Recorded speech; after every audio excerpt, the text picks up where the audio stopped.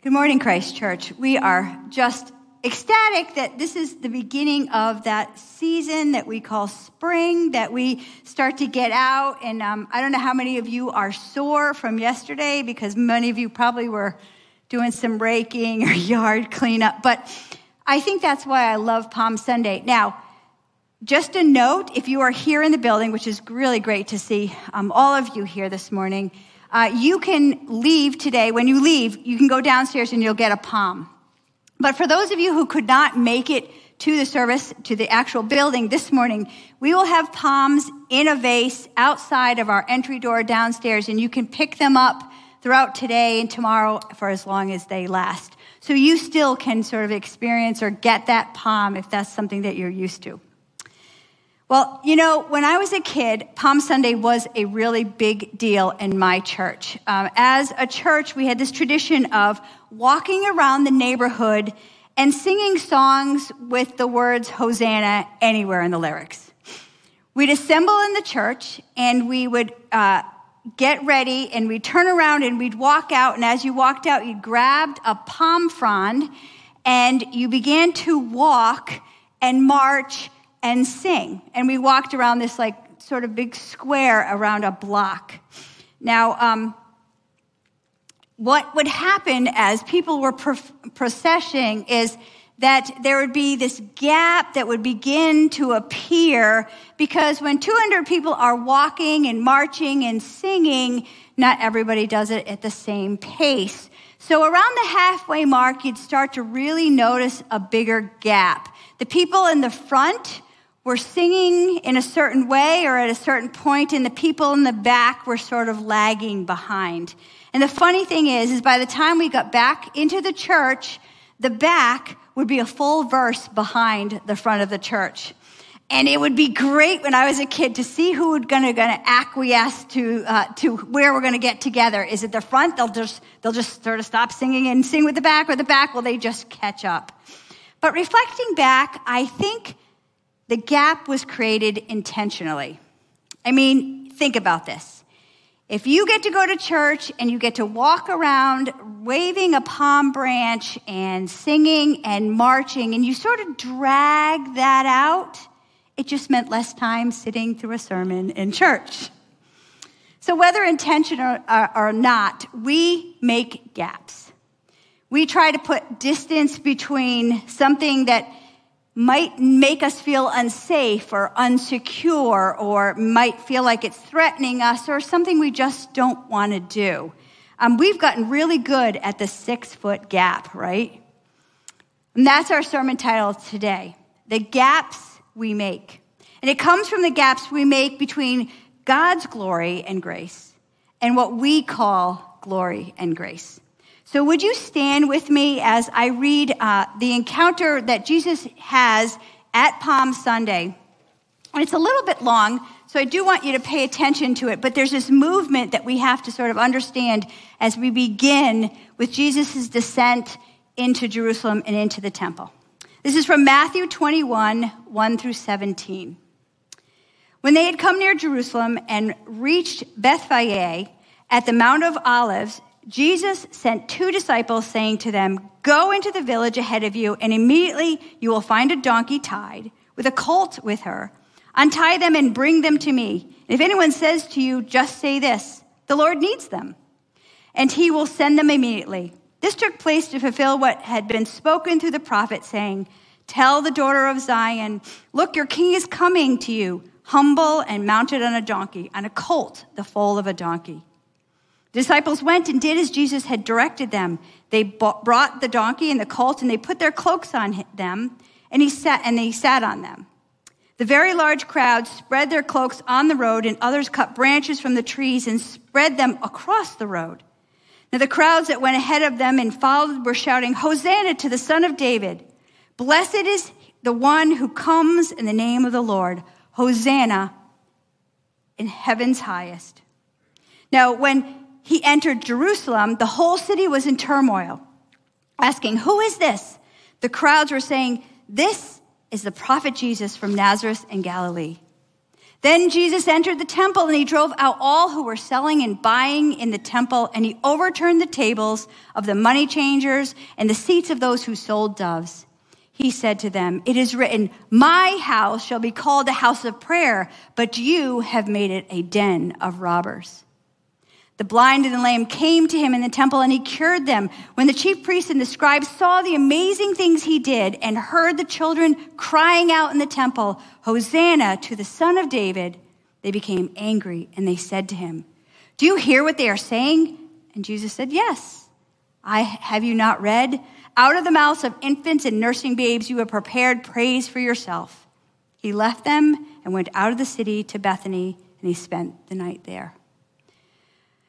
Father, as we come to you this morning, knowing that there are gaps in our understanding, there are gaps in the way that we have approached you and we approach others. There are gaps in the way that even just that we want to put between our week that has gone by and maybe what's coming to us in the future. We like gaps because they push the stuff that we feel uncomfortable with away. We want gaps between hurt and pain and our sense of safety and security. But Father, today we want to live into this journey that Jesus made to see and expose our gaps and see how you are working within them to close them. So we give you this time. In your name, Jesus, amen. Would you please be seated? In 2016, I got this chance to travel to Israel and do the same walk that Jesus did. We actually went out to Bethany, and we got to go visit Lazarus' tomb. And Lazarus' tomb is just sort of like, it just says, there's a little teeny sign that you walk by, and it says Lazarus' tomb. And you get to go down these steep sort of stairs and get into this hollowed out basement. You know, it's like a basin. It's all enclosed with rock. And then our guide would yell, "Come out of the grave," and you'd walk back up, and have that same sort of experience. Well, on our return back to Jerusalem, there's this point that you're getting, and it's sort of constantly uphill because you're going on the other side of the Mount of Olives, and you get to this point, and it's in that point that you get to see all of Jerusalem in front of you. You get to see the old city of David, what is left of the Temple Mount, and you get to see even further beyond. It's the most breathtaking scene. And the funny thing is that you're about at the same distance or equal, like height-wise, as the Temple Mount. And it's only about a mile and a half away. But you still have to descend the Mount of Olives and cross the Kidron Valley and come back up. And when you get to that gate, the Jaffa Gate, right as you go into the city, you begin to experience this energy. It's busy, it's loud, it's chaotic. It feels like somehow something here is happening, and you're not quite sure what it is. As a Christian, you sort of feel like maybe this is really holy ground. I really don't think it was much different for Jesus on his journey and the thousands of travelers that were coming from the surrounding areas to Jerusalem during the Passover festival. But on their descent, what they would have seen was the splendor of Herod's temple. It said it was covered in white stone, and it would have been gleaming. And it had these 40-foot walls that surrounded the whole place, and it had these Roman garrisons stationed on different sides. They would have been hearing the marketplaces full of animals, the bleating and the cooing and all that sort of stuff. They would have heard the sound of money exchanging. They would have heard thousands and thousands of people cramming into a city, trying to find a location for them to stay and for their provisions. And I believe they too were sensing this energy, hoping for this encounter with God. But for Jesus, the journey was about filling their gaps, sort of their gaps in the way they were approaching this festival and the way that they were approaching Jerusalem and the temple. Now, we have to do some backpedaling here in order to give us some background, but way back when Moses was leading the Israelites out of Egypt, they had a certain understanding of the way gods sort of functioned. And they believed that gods were very territorial, that the gods of Egypt, if a god was active, in Egypt, if what they believed was a god was active in Egypt, it stayed over a Nile, or it stayed within fertility, or it stayed over the crops. It was very territorial. So when Moses builds the temple, the tabernacle in the wilderness for the whole tribe of Israel, and says, God's presence is going to come, they were very relieved when God showed up. In Exodus 40, it says, "Then the cloud covered the tabernacle, and the glory of the Lord filled the tabernacle, for the cloud of the Lord was on the tabernacle by day, and a fire was in the cloud by night, before the eyes of all the house of Israel at each stage of their journey." Later on, when King David's son Solomon built a temple in Jerusalem, now they could say God's presence was permanently dwelling. 2 Chronicles says, "Now when Solomon finished praying, fire came down from heaven and consumed the burnt offering and the sacrifices, and the glory of the Lord filled the house." Now, both times, God's presence came in with this rushing sense of glory, of power, with signs and wonders. Now, we have to fast forward back up to Jesus' day, and Herod had spent 46 years building this magnificent temple and restoring the whole area that had been destroyed and rebuilt after the Babylonian exile. Now, after it had been rebuilt, there's this 400-year gap between the rebuilt temple and Herod's temple. But God's presence hadn't returned. No fire, no thunder and lightning, no glory filling the place, nothing. But the scriptures were still ringing in their heads. Psalm reminds us, "Lift up your heads, O gates. Be lifted up, O ancient doors, that the King of glory may come in." Who is this King of glory? The Lord strong and mighty, the Lord mighty in battle. Lift up your heads, O gates. Be lifted up, O ancient doors, that the King of glory may come in. Who is this King of glory? The Lord of hosts. He is the King of glory. For them, God's glory was supposed to be demonstrated with this power. Now, maybe they didn't assume it was going to be thunder and lightning again, but certainly God's presence should return with signs and wonders and this sense of majesty and power.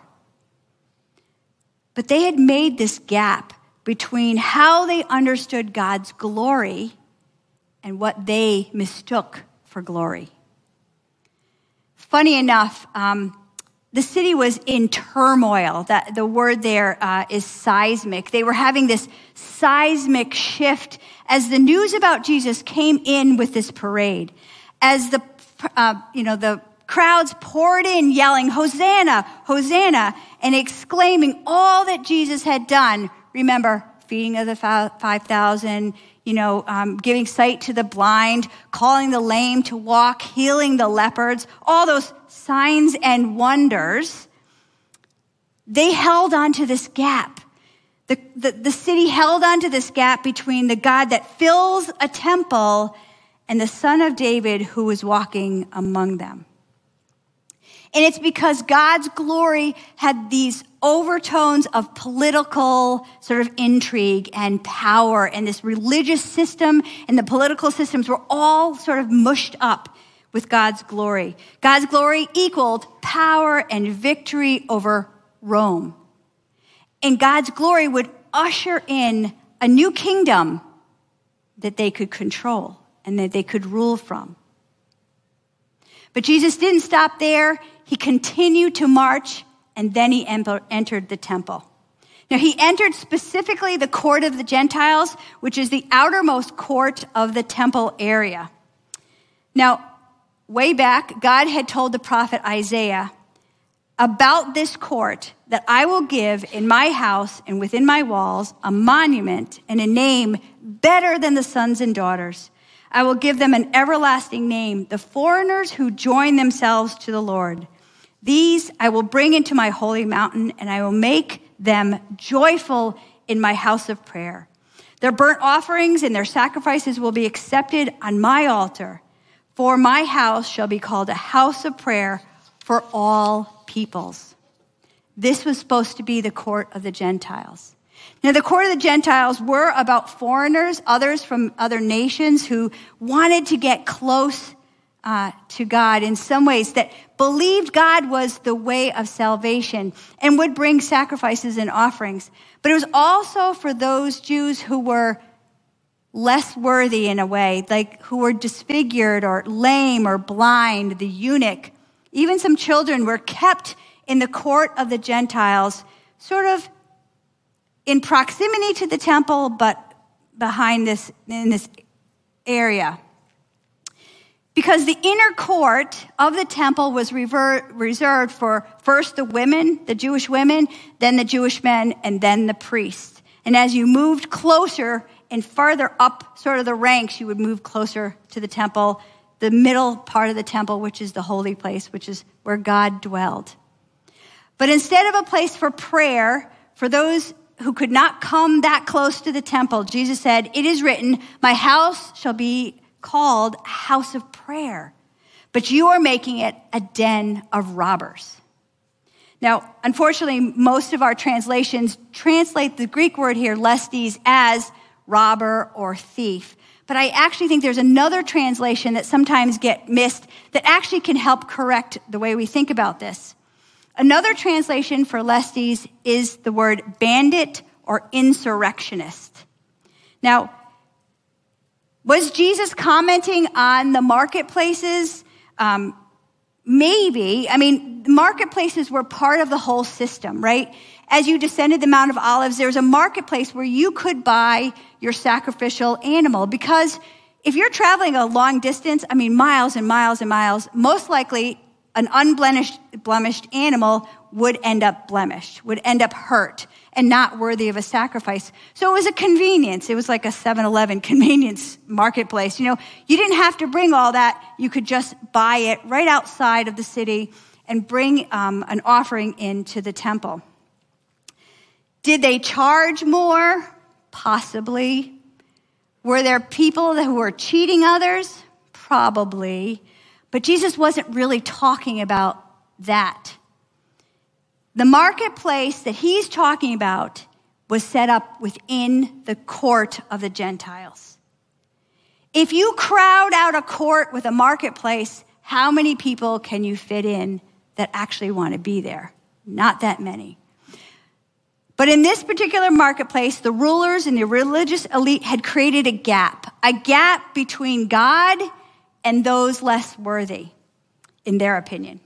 And instead of welcoming the Gentile or the blind or the lame or the sick, they instead welcomed lestes, rebels, bandits, terrorists who were working with them to plot and scheme against the Roman rule that they were feeling. Those who would bring Jerusalem and the temple back under the religious elite's control.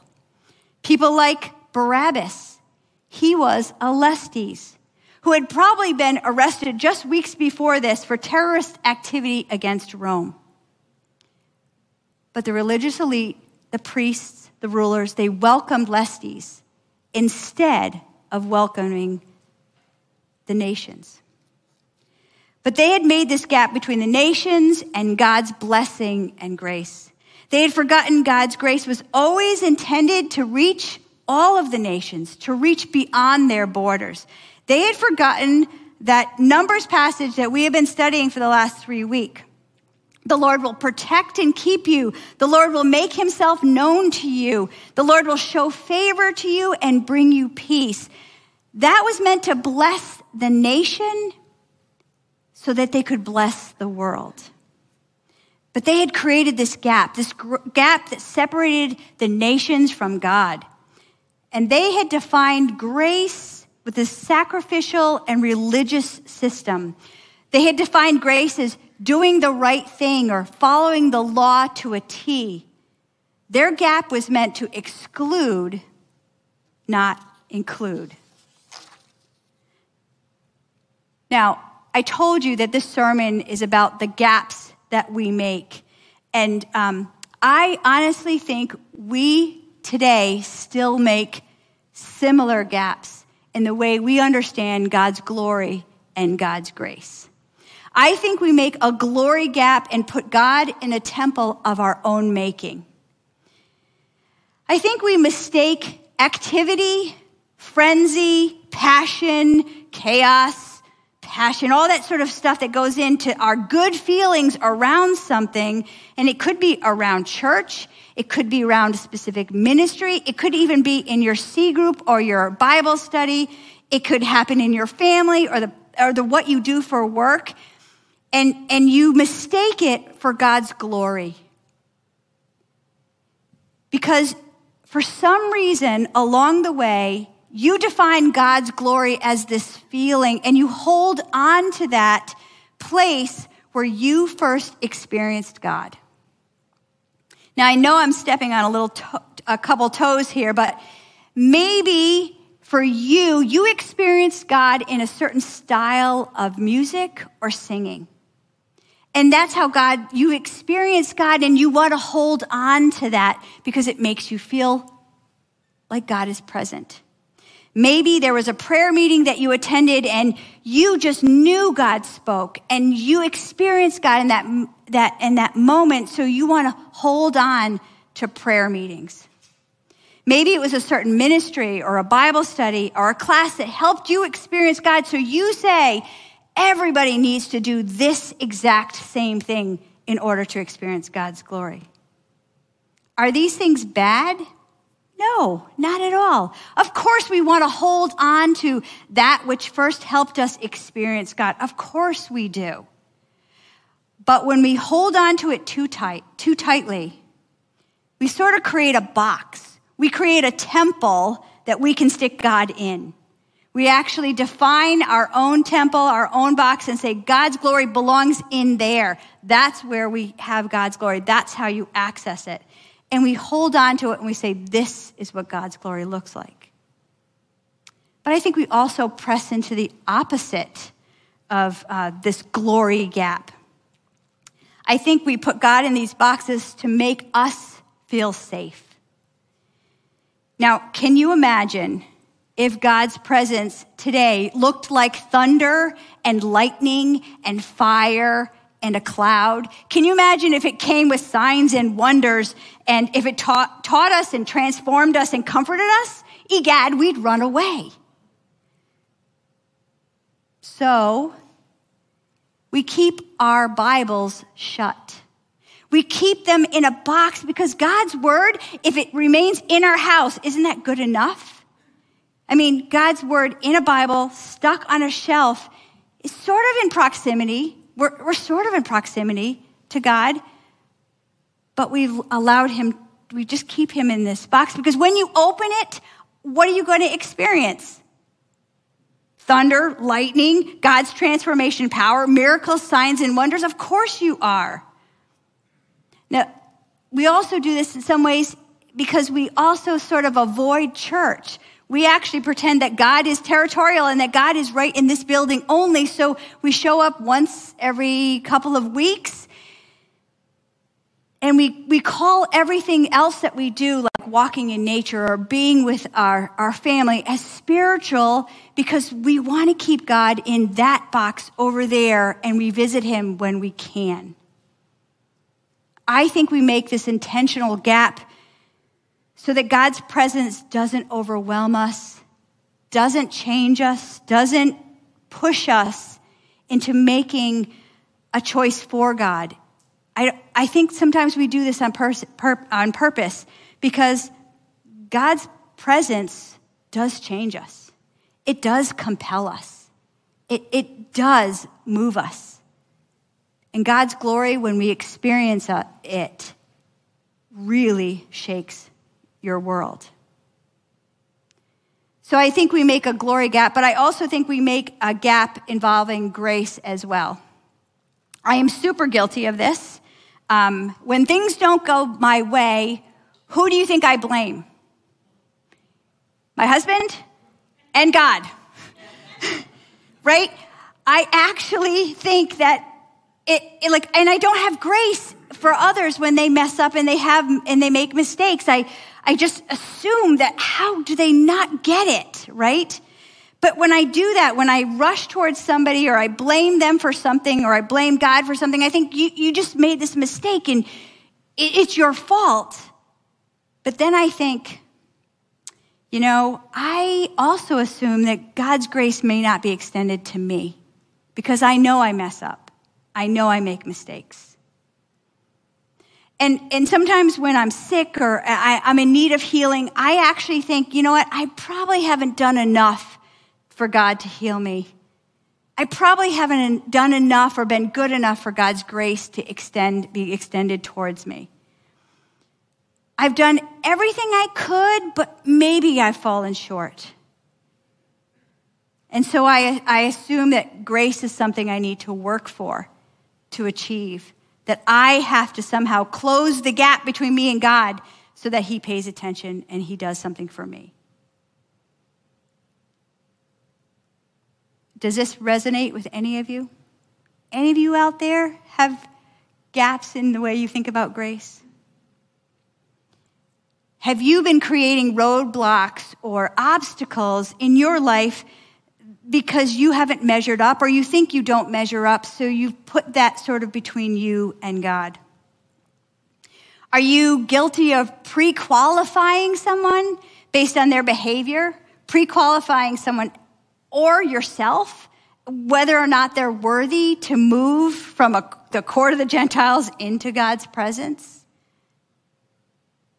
Have you terrorized others because you are so busy trying to get your own way or maintain control or dig into your big issue that you've terrorized others and you've actually pushed them away from God? Are you guilty of this either or living? Either I am perfect and God will accept me, or I am such a horrible sinner that God won't even look at me. Have you made a glory gap or a grace gap? Are you in these places? Well, this morning, I really want to focus on the fact that there's good news. We actually don't need these gaps anymore. I want you to hear that. We don't need these gaps anymore.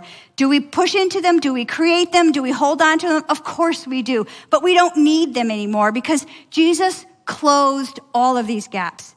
We don't need to keep God in a box. We don't need to be afraid of him, his power, his majesty, his glory. And we don't need to keep ourselves or others away from God. Now, I read that whole passage because I want you to see how Jesus closed the gap right in front of them.